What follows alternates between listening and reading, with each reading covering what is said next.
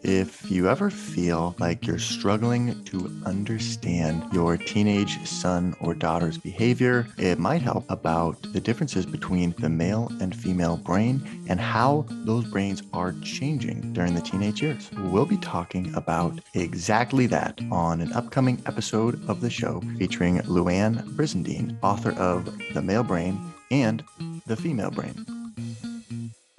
Yeah, who's tougher? Who's the tough guy? When they remember the testosterone levels in Here's a males, the one clip thing we've known from in that episode. psychology is the biggest difference between males and females and in the behavioral dimension. The biggest difference is not only the sex drive is about 3 to 10 times higher in males all during his life than females, but the anger levels in males and females, anger levels are the same, but in the male, the anger goes straight to aggression, to the muscles. It goes very quickly.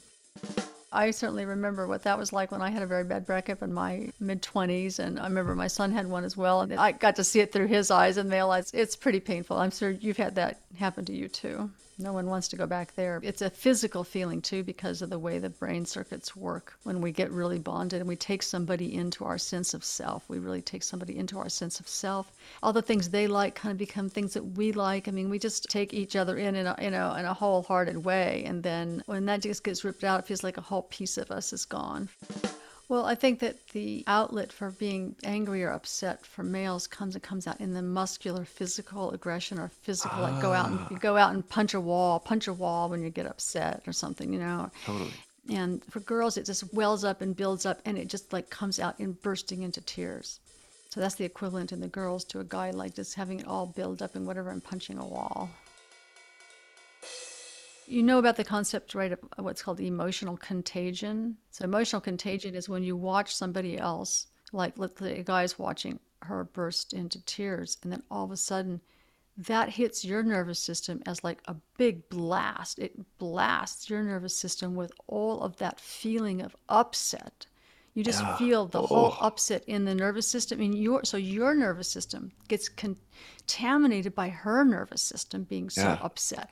And so what the heck do you do with that feeling? So some guys that recognize the feeling, they might put their arm around her and say, "Oh, honey, it's going to be okay," which is probably the best response because it calms both of you down. But some guys will feel like it feels so awful to you that you just want to do anything to get it to stop. So some guys will just like leave the premises or say, "I need to go for a run," or just like they'll just bail. They'll just abandon her in her moment of tears. Listen, guys, girls do not like that.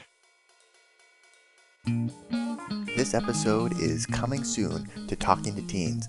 If you want to get the whole thing right now, sign up for a membership. Our members get exclusive access to the full-length extended editions of all of our podcast episodes and unreleased episodes weeks before they become available to the public. Take advantage of our 14-day free trial. Sign up for a membership today.